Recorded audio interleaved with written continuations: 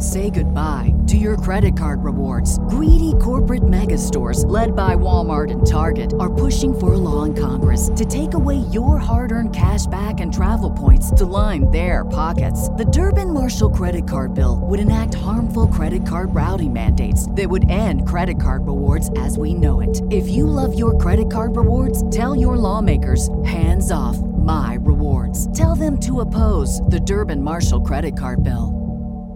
Hey, what's up? Welcome back to The Mandatory. I'm Chantel Chan, joined alongside Brian Fonseca.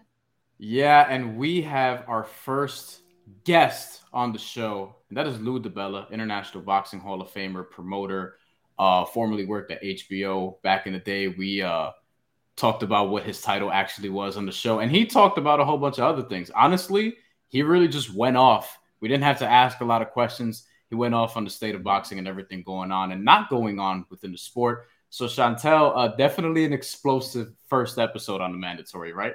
Yeah, and it was definitely enjoyable. We got some gems from Lou DiBella. We know that he's an absolute legend in the game. And you know what? We won't make people wait too long for it. But remember, make sure to follow us on The Mandatory TKO on all of the social media platforms, TikTok, Twitter, or IG.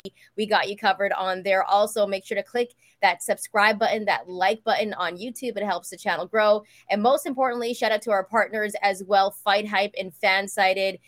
They're also in on this show as well. So shout out to them. And you know what? Let's get right into it. Let's see all the gems that Lou DiBella dropped on the actual first episode ever of The Mandatory.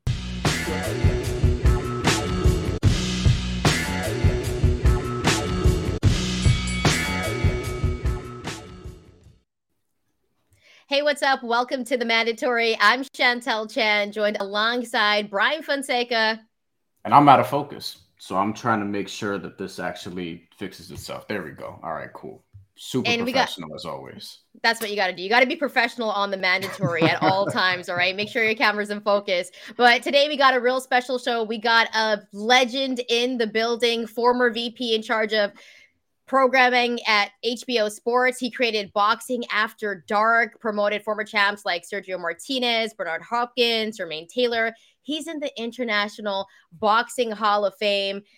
I'm talking about the living legend, Lou DiBella. Thank you so much for joining us. I used to, like, when I was your age, like the idea of people saying one day I'd be a legend. When you hit 60, you realize you're just fucking getting old. And the legend thing comes in with that. But I guess it's better than, if I've been around this long, I guess it's better than not. And by the way, you need to change the name. You can't call yourselves The Mandatory because, as you know, in boxing, mandatories mean nothing. Yeah, right? Yeah, exactly. Look, it has triple meaning. You know what I mean? But Lou, you were high on my. By the way, one other thing, Chantel, yes. You gave me I know I'm long removed from that job, but you gave me a demotion. I think I maxed out at like executive vice president or senior vice president, but I definitely climbed above the VP thing. Okay, so you were like we got to get that right then. We have to get that right then. You were the president. No. I was never president, but I think my title maxed out at either executive VP or senior VP. See, I left off senior and executive. We got to get that right because you're a living legend. You're not getting old. You're a living legend. That's how we got to give you your props here. Believe me, like I don't have. You know what? Too, like I'm not getting old, but I'm getting old waiting for big fights. I'm getting old waiting for the sport to rejuvenate itself. I'm getting old waiting for fighters to like want to actually fight. And people to fight more than once a year, and guys to get into the ring, and I'm getting too old for all the nonsense, right? Because I think right now boxing's in the shitter, and we all have to work to get it out of there. And until people understand that it's in the shitter, we're really going nowhere. So on this show, we don't want to exclude the casual boxing fans because as we know, we need them if the sport's gonna grow, right? So I just want to get into like why you think that is, and can you explain it in a way that people who don't even follow the sport as closely would best understand? Like, why are we having fighters don't fight very often any longer? A tremendous amount of money has been spent in the United States over the last half decade to decade.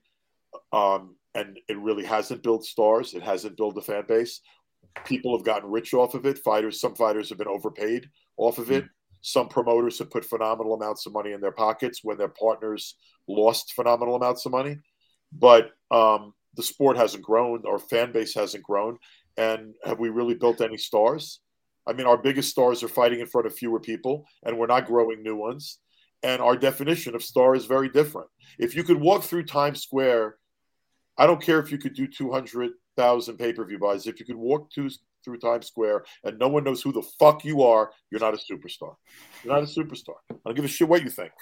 If I have more Twitter followers than you do, you're not a superstar.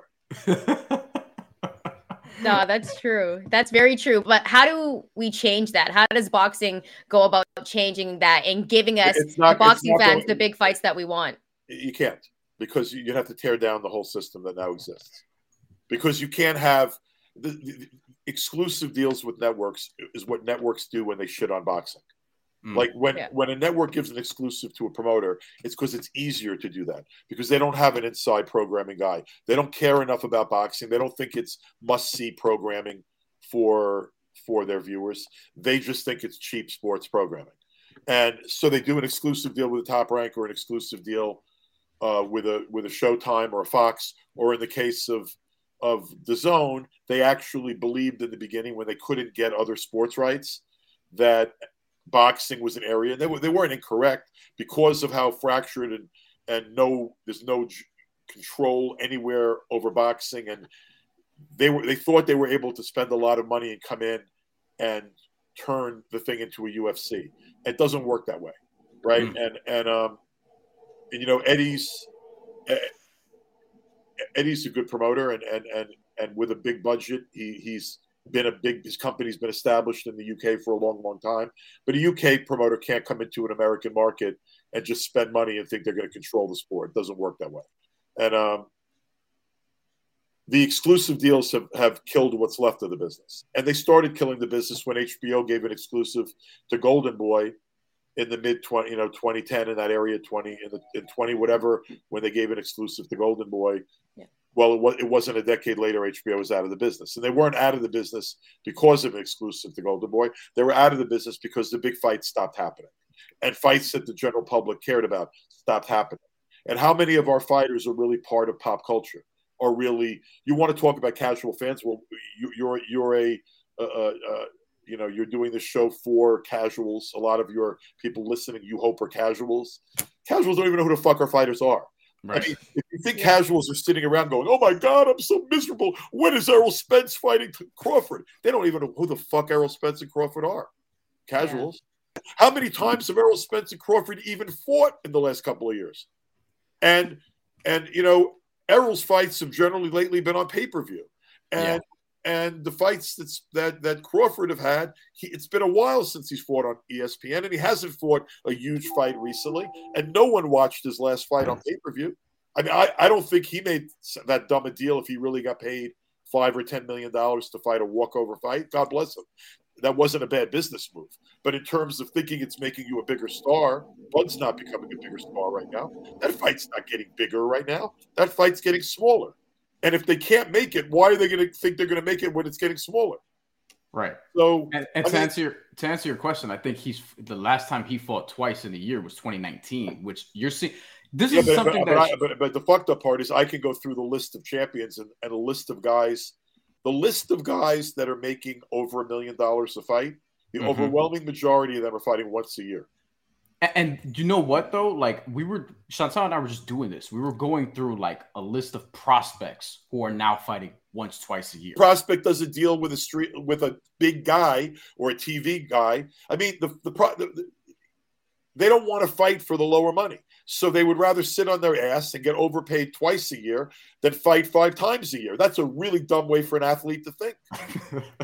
Think about aggregating. Right. Well, I'd rather make a little bit less than fight more often. Right? I mean, you have a limited shelf life as an athlete. Also, you don't get bigger not fighting. Right. Boxing sucks, bro. And I know it sucks. And no one's paying you guys to do this show. I don't even know why you're doing it right now. People don't want to hear this, but our best aren't fighting the best. And we're not offering the best product we can offer. You know, and if I had a streaming service, Jalal would already be a deal. If I had an exclusive deal, I would do the same shit these other people are doing, and my guys would be bigger just because you'd see them more. But they still wouldn't be fighting the biggest guy that Eddie has, or the biggest guy that Bob has, or the biggest guy that you know what I'm saying. Because if I had my own service, I'd want to keep it in house. So right now, no one can you imagine if the Kansas City Chiefs never played the Philadelphia Eagles because they were on different sides of the street. When I started in this sport, no one talked about fucking size. You're laughing, but you're the motherfuckers that are paying money every month to buy the fights. I don't understand to be fair, what the fuck you people are doing. I don't know what a lot of people. I'll be honest with you. I won't pay for a pay-per-view every month to see a fight I used to see on HBO Championship Boxing or Showtime Championship Boxing. I won't do that. I won't. Like, you know, I mean, and maybe I'm becoming less of a fan. I think I'm just exercising reasonable judgment. Every fucking fight that's on Showtime, every fight that's someone's paying 7 figures for should be a meaningful fight. So speaking of meaningful fights that didn't happen, and a big fight that never happened was obviously Spence and Bud. You know, obviously, you know Al Heyman really well. Eventually, it'll probably happen eventually. Someone will cave, or it's not. And it'll happen in typical boxing fashion, where most people don't give a shit. Is there a reason why boxing promoters and networks aren't working together? It seems like no, it's not boxing. No, networks don't. Who pays the money? You think Eddie Hearn's personal money has been paid? Eddie goes out there and acts like you know, Earn with Hearn. It's not his fucking money. It's the Zone's money or Saudi Arabia's money. And frankly, I'm not really going to travel around the Middle East to be making deals with you know, to move my fights to Middle East. I have no desire to hang out in Saudi Arabia personally. So you know, God bless him. But I also don't think doing the biggest fights in England and Saudi Arabia is growing boxing anywhere. I don't. If you think that going to a country where no press is going to travel, where you as a fan are not going to travel, where the time, you know, the time difference dictates the fight's going to be out of prime time on this continent, but even on other continents, it's closer. It's easier to do a Saudi fight that's primarily a British fight. But you explain to me if it was an American fight. Let's say Spencer and Crawford could happen because the Saudis were going to pay $20 million in Saudi Arabia. Would the fight, would the press corps travel there? Would fans travel there? Are people going to watch it in the same numbers when it's not getting the attention it would get in a Las Vegas or whatever? I mean, in fairness to the participants and even to the promoter, because as much as I hate the idea of these big fights going to Saudi, if Eddie wants to go to Saudi and they're offering him a shitload of money, I understand it, because he can satisfy the fighters' demands. And frankly, fighters have been grossly overpaid in recent years, not against the money that's been spent, but against the performance of the event. Because when we all get judged by how people buy a pay-per-view or how many viewers watch Showtime or ESPN or whatever, and based upon all the data out there, the highest paid fighters have still made too much money. And as much money has been spent in boxing by these services, etc., it's not like loads of people are getting wealthy because the sport is performing. It's that people have had needs for content and they've been willing to pay up for content. The Zone, they started a streaming service in sports. Most of the rights outside of boxing around the world were occupied. They were contracted out already. Now you see the Zone starting to make more deals as other people's streaming deals are running out. They made some kind of a deal with the NFL recently. They're trying to get other sports.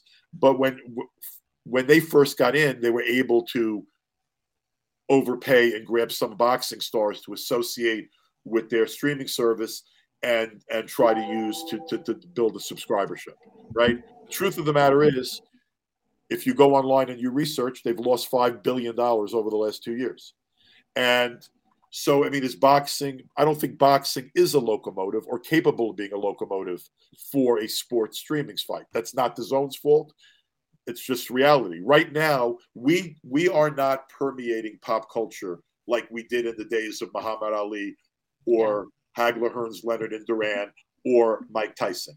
people can sit there and a bunch of little nerds who aren't getting paid to write and opine on social media, on Twitter, or do podcasts. No offense, because I'm enjoying talking to people, but people can sit there and have their opinions or do whatever. However, we're not right now. We don't have a transcendent superstar in boxing in America. We don't. Yeah.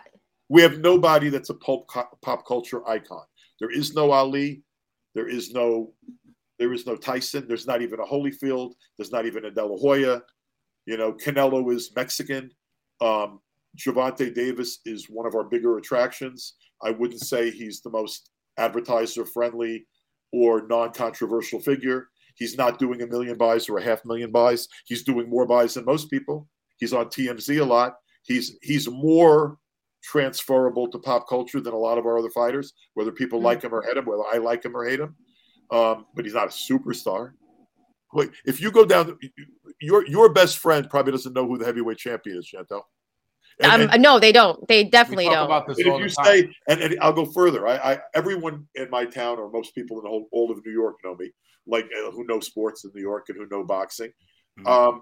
Most people don't know what the hell's going on. They don't like in the old days. They'd walk up, they fucking Nassim Hamed, man, that show with Kevin Kelly, that was crazy. Who's Hamed going to fight next? I can't wait for the next big HBO show. Whatever. No one knows what the fuck's going on, and nobody even knows what the zone is. Forget about watching it. I mean, as much as Ryan is a social media star, he has created his own persona. Credit to the kid. I happen to like the kid, and I actually think he's very live in the Davis fight. I think either guy could win that fight. And people that think that fight's 1 million buy fight are just dumb. So when I go online and I see these morons, oh man, they got to be making 50 million. Why? Why? Because you say so? Or it's going to do 1 million buys. Why? Because you say so? Ryan hasn't done 1 buy. He hasn't been on pay-per-view. I don't think. Has he? I don't think so. No, he hasn't. And Davis has never done 500,000 buys. Davis just said I could do 200,000 fighting Bozo the Clown. I don't know. I'm not so sure about that. And to tell you the truth, he keeps fighting smaller guys for the most part. But look, Davis is proven to be some kind of an attraction. Ryan crosses over more into pop culture than a lot of other fighters. I love that fight as a fight, and I think it's a big fight for boxing. But we no longer have big fights with the same gravitas or the same potential as we used to. There is no $1 million. No, morons. Garcia and Spence and Crawford would not do 1 million buys. It will not. I don't think there's 1 million sports fans in America who know what the fight means or who both guys are. That's just a fact. Will it do more than all of these 100 to 200,000 buy fights have done? Probably. But it's not a transcendent kind of fight. Let me get this one question in. Right, no, but I wanted to ask specifically about Ryan. You know what? I'm at my best when I'm raving. Oh no, you're about to rave some more because I wanted to ask specifically about Ryan Garcia and Tank Davis because there was optimism that the fight would get made, and now we're seeing a report about another roadblock and Golden Boy is apparently. Dude, fuck the reports. What the fuck? When you're reading shit about all the negotiations and how they're going, and Oscar like a fucking horse's ass getting on social media constantly, and one day he's announcing something and it's happening and then it's not happening, no, when a fight is made, it's when the fight's scheduled and you can buy it and you can buy tickets. It's when a fight's made. And not enough people in the real world care about this shit that there should be news coverage of every development and every stupid fight negotiation. And will Garcia fight Davis? I believe they will. Why? Because I do think that both sides can make a business deal eventually, and it's the biggest fight they can do for either one. And no one wants to continue to pay the fighters millions of dollars to fight fights that are marginally profitable. They want to see if they can make a big fight and everyone make a lot of money. If they want to make a lot of money, eventually they'll make a deal. Till then, shut the fuck up. I don't need to follow it. I don't want to hear about it. I don't want to discuss it. When you have your fight made, let me know and I'll get a ticket. But So Lou, you kind of talked about how there's not really like a big boxer that's known. Like we don't have like an Ali, we don't have an Oscar. You talked about that. One guy that you did promote in the past was Regis Prograis, and he's a name that's not really known to casual fans, but at the same time, he's a problem in his weight class. Why do you think he hasn't blown up the way he has? He's a great fighter. He's a great fighter. I actually like the kid, even though we don't work together anymore. I think, frankly, he was better off when he was with me. I think he got a lot more attention, but that's, people, contracts run out and they can do what they want to do. But I think I've said for years he's the best guy at 140, and I still think he's the best guy at 140. And I think he's the best guy at 140 with Lopez and Garcia at 140. Now, if you start throwing, even I think Davis would be too small for him. I think he'd be a problem for Ryan, honestly, too. But I think he's a little bit, Regis' style is a little more difficult, but I think that'd be a good fight. I think when Shakur and Haney grow into 140, then the division gets much more interesting. But look, I don't know that you're going to ever see Regis against any of these guys right now. But and I don't know that any of these guys are going to see each other. They haven't so far. Everybody talks bullshit, and the fight doesn't get made. And you know what? The more talking is not building anything. It's a bunch of talking among the same 10,000 nerds that spend most of their life on Twitter. I don't know how to follow that.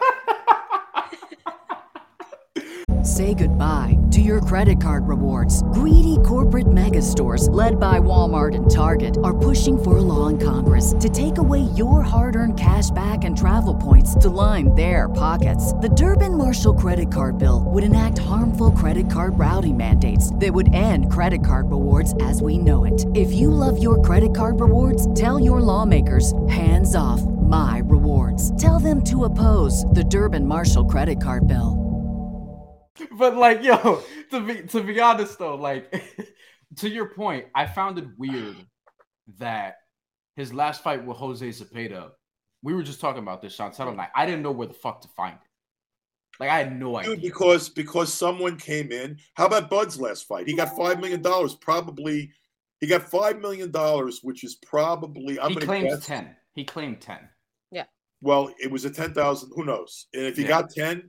He's really fucking smart, and he did absolutely the right thing. And if he got 5, he's still really smart, and he did the right thing. Because that was a joke, not even a fight. And Avanesian never had a chance to beat him, never had a chance to compete. It was a goof.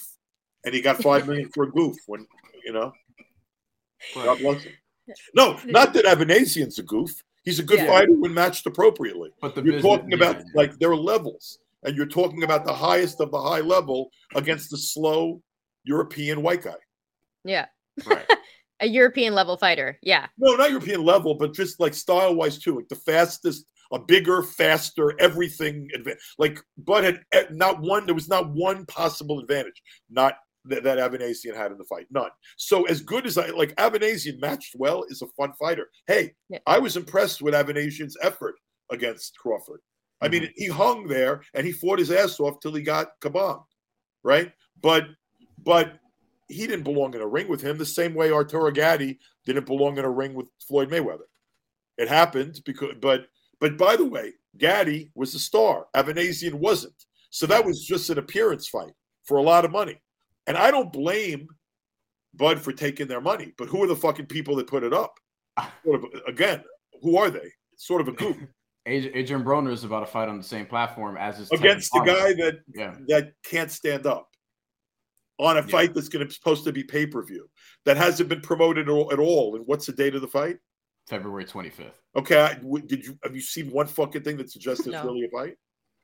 On one hand, we can laugh about this. Yeah. On the other hand, I'm wasting my time talking to you about it, and you're doing a show about boxing.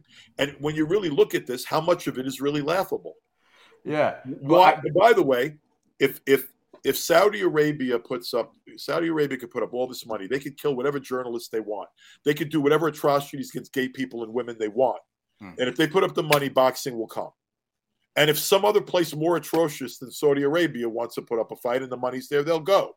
And if some drug deal, I don't know who people are, but if somebody that's filthy or dirty and has a backyard full of buried money wants to overpay a fighter, the fighter's going to take their money.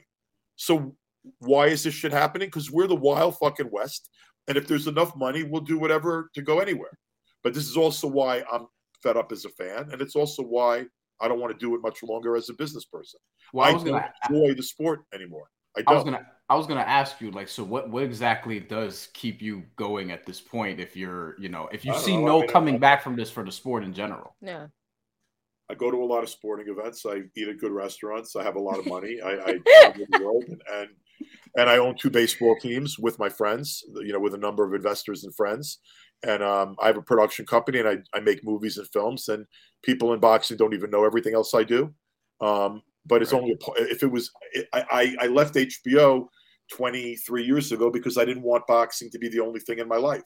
I was making a fortune, and the sport was in really good shape at that moment in time or whatever. But I didn't want to just do boxing. And why do I feel the way I do now? Is because there's most of the energy I expend in boxing is negative. Most of the energy I expend in baseball is not. And there's a big difference. And honestly, boxing fans seem to like to motherfuck each other and fight and be nasty. And there's more racial tension in boxing than I've ever seen. Yeah. If you look at social media and online or whatever. We've always been the Dodge City of sports. We've always been the red light district of sports. We were also one of the most interesting places in sports. And we also had a huge impact on society. Before Ali, Jack Johnson was a transformative figure. Joe Louis was a transformative historical figure. Muhammad Ali was a transformative historical figure. Mike Tyson was a pop culture icon. Holyfield, Bo, Lewis, go through the list. They were all stars, legitimate stars. Hagler, Hearns, Leonard, Durant. If you think that the Charlos or Travante or anyone for that matter, even if you go outside of the Mexican American and Mexican community, Canelo's not a transformative star. He is because he is a star because there is a huge market, a huge population segment that's bilingual, Mexican American, Latino American. Yeah. Canelo is the one boxing star in the North America that really is that's sort of transcendent, sort of. But honestly, has he gotten bigger since his fights went to DAZN? No, I don't think that changed for him at all. Way, I think that's not DAZN's fault. DAZN wasn't wrong for wanting to be associated with the biggest star, but he's performing in front of smaller audiences. So obviously, Lou, like you're not feeling where the state of boxing is, but you kind of mentioned something that I wanted to bring up because you've created some legendary boxing shows on HBO, like Boxing After Dark, KO Nation, Broadway Boxing. Do you feel like we're missing those type of shows? I think we're missing a regularity of high quality content with local appeal. And I think, I don't really understand. I got to be honest. Like, if there's a great fighter out of the UK, I'll watch, but I'm not going to sit there and watch a bunch of UK-centric product of fighters that I think are not better than guys fighting on local shows in the States. Like, why are we getting so much UK content? Because boxing's a lot bigger in Europe and the UK right now, particularly the UK, than it is in the United States. Right. But I couldn't give a rat's ass about seeing mediocre talent from the UK. I mean, I don't care about Conor Benn. I put no credit. I mean, I think he's a cheater. That's my own personal opinion. I don't care when he comes back. Chris Eubanks, I liked his dad, and I have nothing against the kid. I think he was overmatched. I don't think other than having his dad's name, he's a big star, and I don't think his dad's name means anything in America. So, like most of the content coming out of there, I don't care what Kell Brook thinks about coming back. I hope for his own health and safety he doesn't. But I don't care about most of that product. I care about Fury fighting Usyk, and I'll probably watch it no matter what time of the day it is. But I don't think Fury and Usyk in the United States, in Saudi Arabia, is a pop culture event or helps grow new fans in the United States. It doesn't. You have to be a hardcore boxing fan in America to feel the way the three of us do about that. The three of us aren't going to admit it no matter what time it's televised. And probably if we have to pay $80 for it, we still would. Right? Because it's two of the in my mind at the moment, the two best heavyweights in the world. So I want to see it. But man, the heavyweight championship between the two best guys in the world used to be a mega event. And it will, if Fury fights Usyk or Joshua fights Wilder I'm making this up, that fight happens in Saudi Arabia. It's not that kind of a world attention event. Right. And Usyk, particularly Usyk and Fury, neither one of them being American, only one of them speaking English. neither one of them living in the States. That's not, and now it doesn't mean it's not an enormous boxing event, and it doesn't mean we don't want to see it, but it's not going to grow the sport in America. And not a lot is happening right now that's going to grow the sport exponentially. We don't have that kind of a star right now. And we're not getting those kind of eyeballs right now, and there's a lot of reasons, and history changes over 20 years, right? But when I left HBO in 1990, actually it was 2000, you were still having boxing events on HBO where without, just for your HBO subscriber, there were 2 million, 3 million people watching a boxing event. And even Boxing After Dark back then, there were 900,000, 800,000, 1,000,001, 1,000,002 people watching a secondary series. Now, championship boxing on, you're a million people on ESPN. It's way better than the alternatives, but a million people. You used to get double that, triple that 20-something years ago. So a million people on ESPN still actually is helpful. But how many people on a streaming service are tuned in at a particular time? And are you really growing fans? You think a casual fan is ever watching a fight on ESPN Plus? I don't think so. You think a casual fan is ever subscribing to DAZN? I don't think so. No. Maybe a casual Mexican fan, maybe, or a hardcore Mexican American boxing fan might subscribe if. But you know what? Then you move Canelo on to pay-per-view. Are casual fans in general buying our pay-per-views? Obviously, they're not. The numbers are showing that they're obviously not. And it's getting easier. By the way, I'm not celebrating this. I'm just saying if we want to look at the realities of our business, we're not going to fix it. We're not going to grow it. Right? I no longer give a fuck what anyone thinks about me, or I'm going to speak what I think I'm perceiving and is my truth or my view of reality. And I'm not doing that because I'm anti-boxing. I love boxing. I'm in a Hall of Fame. I made a really good living, and I live a pretty good life now because largely of boxing. So I'm not a hater, right? But I want to see the sport get fixed. I said in my Hall of Fame speech, it's like having a relative you love to death, but your brother or sister is a junkie, or they're an addict of some kind, or a gambling addict, or an alcoholic, and you want to see them get well. I want to see boxing get well. And until there's an open marketplace of making fights and buying fights where there's not 3 exclusive avenues, until we realize that, don't sit there and count the money of the richest fighter and think because certain guys are getting wealthy, the sport is thriving. When you're not growing fans, your sport is not thriving. I think the general casual sports fan doesn't even know what fight they should be screaming for in boxing. I agree. I think that we can get here and discuss fights. We can go on Twitter, and you would think the world is really clamoring for Spence Crawford. They don't give a fuck. And the fact that there are some number of tens of thousands of people that are continuing to fight and talk about stuff on social media doesn't mean the general public cares. And it doesn't mean so.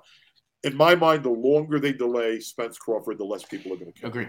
Yeah, and that kind of brings me to this. Probably be my last question for you, Lou. But people have said in the past that boxing is dead when they compare it to UFC, and you see UFC making those big fights for the fans.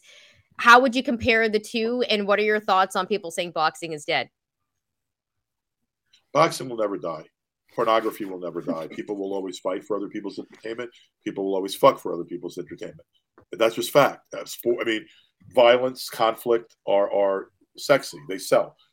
Sex sells. So we are a prurient interest. Boxing's always been a guilty pleasure, right? I mean, people are going in there and basically knocking their brains into non-function. And the sport does not adequately protect health and safety, something I've been screaming about consistently. The same problems exist in 2023 that existed when I testified before Congress 25 years ago. So, we're guilty pleasure, but we're not delivering. And we're not as much fun as we were. And we're not as compelling as we were. And we're shrinking more and more into our little niche, thinking that because everyone in that little niche lives and breathes boxing, that the world feels the same. They don't give a shit. They don't give a shit. And until we understand we need to make more people give a shit, we're going to continue heading in the wrong direction. And I don't want to see that continue. I think it was $4 billion when Endeavor bought UFC, when that UFC deal happened. I think it was about $4 billion for UFC. You could probably roll up the entire boxing industry around the world for $1 billion and own the whole fucking industry. Like basically just buy out everybody. Probably not much more than $1 billion. It might take that kind of a wholesale change to really, because see, the UFC has a near monopoly. Yeah. You know, I mean, it's not a legal monopoly in a legal sense. I'm a lawyer, so people say monopoly, they think legal. I'm not thinking legal. I'm thinking about an economic monopoly. They are the power. But they control their industry. They make sure fighters don't get overpaid. If you think you're bigger than UFC, you can go try to fight elsewhere. Francis Ngannou. They've done that many times. Yeah, Francis Ngannou's doing that right now. Francis Ngannou, and how often do their big stars sit between fights? You sit until you're willing to make a deal. The same way maybe Al Heyman's letting Bud sit until Bud's willing to make a deal that they're willing to live with. You know, I mean, there's nobody's like, it takes two sides to make a deal. It takes two sides to fuck up a deal. Right? I mean, you have to want to make a deal to make a deal. Both sides have to want to make a deal. And there has to be an economic sensibility to it. Forget about it. The days are now past where Matchroom / DAZN or Aram or Al Heyman are going to lose millions of dollars to make a fight happen. No, they're not going to. They'll just make another fight that you're not going to have to lose millions of dollars to make. And I love how fair. Well, that's going to be $1 million. Motherfucker should make $20 million. No, you don't know. You're wrong. You don't know. You don't understand the numbers. And by the way, the numbers that get released from, don't believe any of the numbers some asshole like Rick Glazer puts up on social media, but don't believe the numbers that people are announcing either. Yeah. Where they're trying to emphasize the marketability of their athlete or the potential economics of it. You know, if fights aren't happening because the expectations of the athlete aren't being met, and they're simply continuing to not happen, even when people hit the street, supposed free agency, they hit the street and the fight, maybe it's not happening because you have inflated expectations of reality. So obviously, Lou, you know, I know you're not happy with the state of boxing right now, but I do believe you have a card coming up, if I'm not mistaken.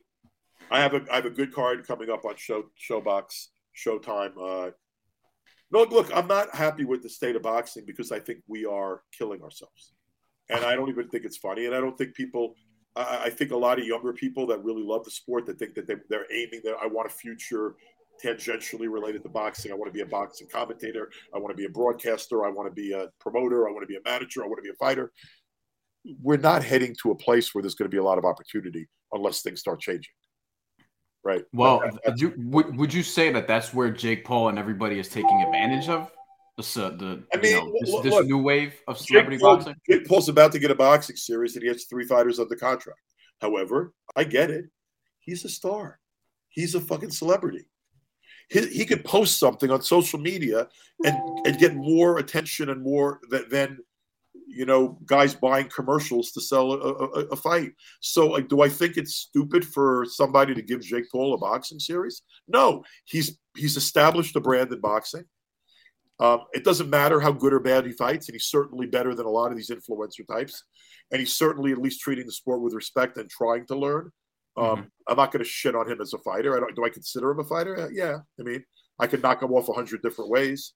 But it doesn't mean he doesn't work hard. It doesn't mean he's not a star. He's a star. If people care about you and they want to pay you, they want to pay to see you, you're a star. The Misfits are stars. You know, I watched that last show, albeit I was slightly buzzed and I was in a state to, but you know what? It was entertaining. Yeah. It was more entertaining than the average boxing show. It was a shit show, but it was fucking entertaining. Yeah. We're not entertaining people well enough. I don't think enough people saw Serrano against Cruz because it was on how it was distributed and what time it wound up going off. And it's women's boxing and it's not quite the same place men's boxing is. But if you watch that fight, you'd be entertained. Yeah. But you got to get people very there. Entertaining. And that should be our norm, and it's not. Yeah. I'm in the same boat. although I can't express myself quite colorfully, even at my best, I would say. Do you have anything to promote before we let you Yeah, go? I mean the Showbox. It's a week from this Friday. No, actually, it's a week from Friday. It's a week from this coming Friday, the 17th of February. 17th, yep. Yeah, and a terrific show. Misael Lopez, who I promote, who's a terrific fighter, is fighting Vasquez, who's really should be undefeated, but he got robbed miserably against the. Oh God. What was that? Who did he fight, Sean? Oh, he fought Raymond Ford on a DAZN show. Do you remember that? Yes. Graceful fucking robbery. Wow. And Misael Lopez is just had a big win on ESPN, and that's a terrific fight. That's a co-feature. The main event is Ardreal Holmes. Ardreal's a real top prospect. I promoted him for a while. He's actually known to a lot of people because he's Clarissa Shields' ex-boyfriend. But Yes. yeah, but Ardreal's a good fighter, real good fighter. He's won on Showtime in the main event before. He's fighting Villarreal, who's a kid that main events promotes, and in a terrific kind of fight that I think is like a 50-50 fight. The opening TV fight is Kurt Scobie, who's a former college football player who fights from California but fights out of New York and is trained in New York, trained at Gleason's in Brooklyn. And Kurt's undefeated, a big knockout puncher. He's fighting John Manu, who's like a bulldog punching kind of like punch machine from Australia that I put in against an undefeated American kid, Adrian Sosa, on the undercard of Devin Haney, and John Manu beat up Adrian Sosa. So it's the opening bouts, two undefeated guys that are going to go right at each other. So it's like a really, I think if you watch that card, look, I'm losing money on that card because Showbox pays shit, but it's a great opportunity for young fighters. Gordon Hall does a great job putting fights together on Showbox, and if you saw their last Showbox where there was a light heavyweight, a 68-pound main event, I think. That was a great fight. Like, Gordon does a great job making great fights. He insists on good matchups, and the 3 fights that are on TV next Friday night, a week from this Friday, the 17th on Showbox, are all like 50-50 betting kind of fights. And in my mind, if it's not a 50-50 kind of fight, I don't really care about watching, no matter who's fighting. I didn't care about watching when Canelo fought Rocky Fielding. I couldn't have cared. I knew who was going to win. I mean, to be honest, if Canelo fights John Ryder, maybe it'll be a nice fight for people in the UK who like John Ryder and want to be able to go see Canelo. But I know who's going to win. I don't really care about the fight. To your point, I'd rather watch Showbox on the 17th where I don't know who's going to win the fights, and I'm promoting. To your point, the first card, and I was telling Chantal this, the first card I ever covered in person was Leo Santa Cruz, Carl Frampton at Barclays Center, the first one. That was your card. I love that card. I love that card. It's still one of my favorites that I've been to. I want to be excited as a fan. And part of my problem right now is I know damn well that young Lou DiBella, if it was 2020, wouldn't be a boxing fan. I wouldn't be a boxing fan. There is no Muhammad Ali now for me to love. There is no watching the fights with my grandfathers and dad because no one really cares anymore. There are no casual fans anymore, so there are not parties. When was the last time you heard of people having a pay-per-view party? It's been a while. It's been a minute, a very long time. No, it hasn't been a minute. It's been 5 years, maybe, at least. Probably longer, honestly. Probably, honestly, you know what? Now that you're making me think about it, probably Canelo Triple G, the first couple. Yeah. That would be like 2018. Yeah. 5 years. I'd say 5 years. Yeah, about. But even before then, like for casual fans, because I know a lot more casual fans and like diehard nerd fans, but I'd probably say the biggest one where, my friends were even talking about it, and they're not boxing fans, was like Mayweather Pacquiao. And that was well after it was supposed to happen. 2015. Yeah, so that was a fight where I thought like people that didn't even watch boxing were going to try to watch that fight. And so I think that's something that Lou's trying to get at. I would have parties like HBO boxing would come on when I was in law school. I didn't work. I mean, this is like, you're talking about 5 years, 6 years before I started at HBO when I was still in law school. I'd have like 100 people coming up, both, to watch a big HBO fight and have a keg party. because like right now, no one gives a fuck. Like, you think anyone's getting together to watch a Showtime fight? No offense to Showtime, I'll be really upset. I mean, all the stuff I'm reading lately that suggests that Showtime may be be reconsidering what kind of programming they're going to do in the future. They're changing the branding of Showtime. Showtime's going to be branded with Paramount Plus. I pray that Showtime stays in boxing, Yeah. But I tend to think that there are a lot of the similar reasons why HBO got out of boxing may be on the mind of people that are running Paramount Plus and Showtime. I don't know. I am crossing my fingers that Showtime stays in the business. But, I mean, right now we're not giving television networks or fans or streaming services a shitload of reason to think that we're must-see programming. No, I definitely agree with that. And I miss HBO boxing. So that's another thing as well. And if Showtime would lose that, I think it would kind of hurt boxing fans everywhere. But me and Brian are one of those nerds that are definitely going to check out that card that you're putting on because we want to see the 50-50 fights as well. And we're glad that you're still doing that. The great thing about that card, too, is that it's 3 50-50 fights. The majority of the fighters being televised have been on TV before. Yeah. All of them have championship kind of potential eventually. Yeah. And these are really meaningful fights for their career. And I don't know who's going to win the 3 fights that I'm promoting. And that's, in my mind, a good advertisement for the card. And I give Showtime and particularly Gordon Hall a lot of credit because, it means the series means enough to young fighters that we continue to put our fighters at risk without profit. Now, the funny part is you never see these kinds of fights for this level of funding from the big PBCs or Eddie Hearns or Bob Arams. Like, they're not doing this level of fight, putting their fighters in situations that are not particularly profitable to roll the dice for someone to win. But there is a place for this kind of series, and it obviously still works. And the rest of us that don't have exclusive deals with streaming services are making these kind of fights. And people don't understand that the promoters are investing in the future. No promoter worth shit is making $1 doing a Showbox fight. They're doing it because it's a tremendous opportunity of exposure and an opportunity to be seen by Showtime subscribers and boxing fans. That's why they're doing it. And the winners of these 3 fights on February 17th on Showbox are going to graduate to another level. And unfortunately, the losers, if it's a great fight, it's not a huge, they got seen on television. If they put up a great performance in losing, it's not a killer. But for a winner, it makes it worthwhile. And for a promoter, you do it because you need people to see your product. And right now, there isn't an open road for me to sell. Jalalov would be on TV every month if I had an exclusive deal. And he's better than most of the guys you're seeing. And the guys at Top Rank would never put Jared in with Jalalov right now.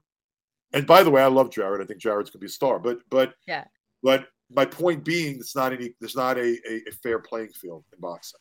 But to be honest with you, everybody can count their money and be happy with their exclusive deals. And the promoters that are sitting on top with their exclusive deals can beat their chest. But guess what? They're not going to have their deals forever if the fucking sport isn't fixed. They're not going to have those deals forever if more people don't start watching. They're not going to have those deals forever if we can't build an audience that's bigger than it presently is. Because everyone in this business, by the way, the majority of people are full of shit. And whatever you think of me, I'm not.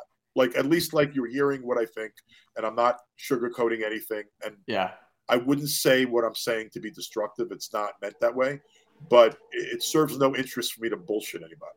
Right. And as a New Yorker, I understand that. If you're in the New York area, I'm co-promoting a show. BoxingInsider.com has a promotional entity. Heather Hardy fighting, right?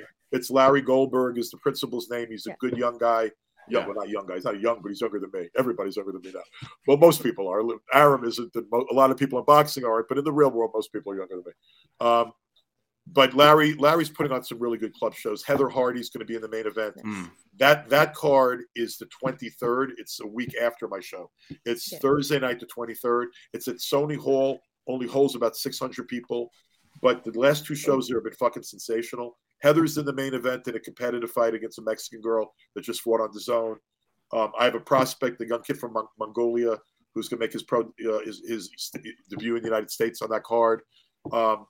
It's a good, really good local boxing card. I'm co-promoting it with Boxing Insider and DBE, And if you call my office, we can help you. People that have bought Broadway boxing tickets before, call my office. We'll help you get tickets. Go online on boxinginsider.com or their Twitter feed, and you can buy tickets. Heather Hardy's in the main event. That show is the 23rd. I can say that I can pump that because it's in New York, whereas my showbox is in Topeka, Kansas, and I don't really know how many of your listeners or viewers are in Topeka, Kansas. But if you're around Topeka, Kansas, Kansas, you've got showbox on Friday night, and Bruce Springsteen's playing Saturday night in Topeka. There you go. So, well, Chantel's in Vancouver, and I'm in Queens, so we make this work. City. You know, nice so I'm not far from Sony Hall, so I could make that trip if I could, if it's possible. So I would hope you'd buy a ticket, but if not, call it. We can maybe credential you. So the 17th and 23rd, definitely look out for those events. Once again, thank you so much, Lou, for joining us. We'll definitely do it again, and we won't mind if you dominate the conversation again because you dropped some gems. But make sure to follow at the Mandatory TKO, and thanks so much for rocking with us and Lou DiBella. The next time I'm with you, I promise I'm actually going to let you ask some questions. But we're going to hold you to that. We're going to hold you to that. But here's the thing, and actually I've learned this from doing a lot of this. One last thing I'm saying, that when I do these podcasts, I talk to people and they ask questions. The question is always like, how do you fix this? How do you fix that? I've been doing this for 33 years. If I had the answer, is boxing be in better shape now than it was previously? Honestly, I have to say, when Ring Magazine called me the czar of boxing and the New York Times called me the most powerful person in the sport, at the time I was working with Seth Abraham. He was my boss. He just got inducted into the Hall of Fame. But when we were sort of running HBO, he was my boss. But when we were running boxing and I was the boxing czar, quote unquote, at HBO, I think the sport was in better shape back then. Your infrequency of fighting is resulting in you being less important. Maybe if you fought that 4 times for less money, you would have a $10 million fight eventually, right? But right now there's a lot of greed, there's a lot of hubris, and there's a lot of stupidity dominating the sport, and we're not, as a result, putting our best foot forward. And I'll leave you on that one. And thank you for having me. Thanks so much, Lou. We appreciate you.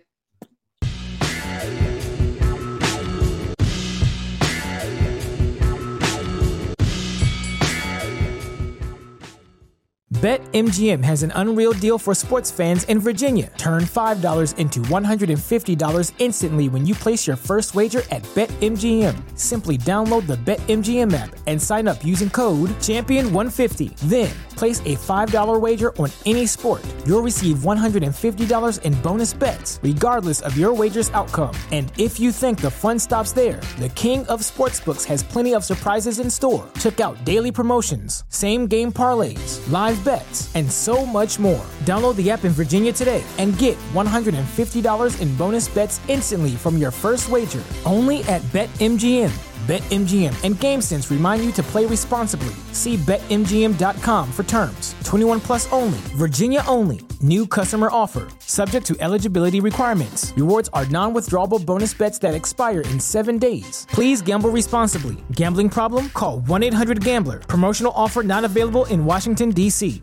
Say goodbye to your credit card rewards. Greedy corporate mega stores, led by Walmart and Target, are pushing for a law in Congress to take away your hard-earned cash back and travel points to line their pockets. The Durbin-Marshall credit card bill would enact harmful credit card routing mandates that would end credit card rewards as we know it. If you love your credit card rewards, tell your lawmakers, hands off my rewards. Tell them to oppose the Durbin-Marshall credit card bill.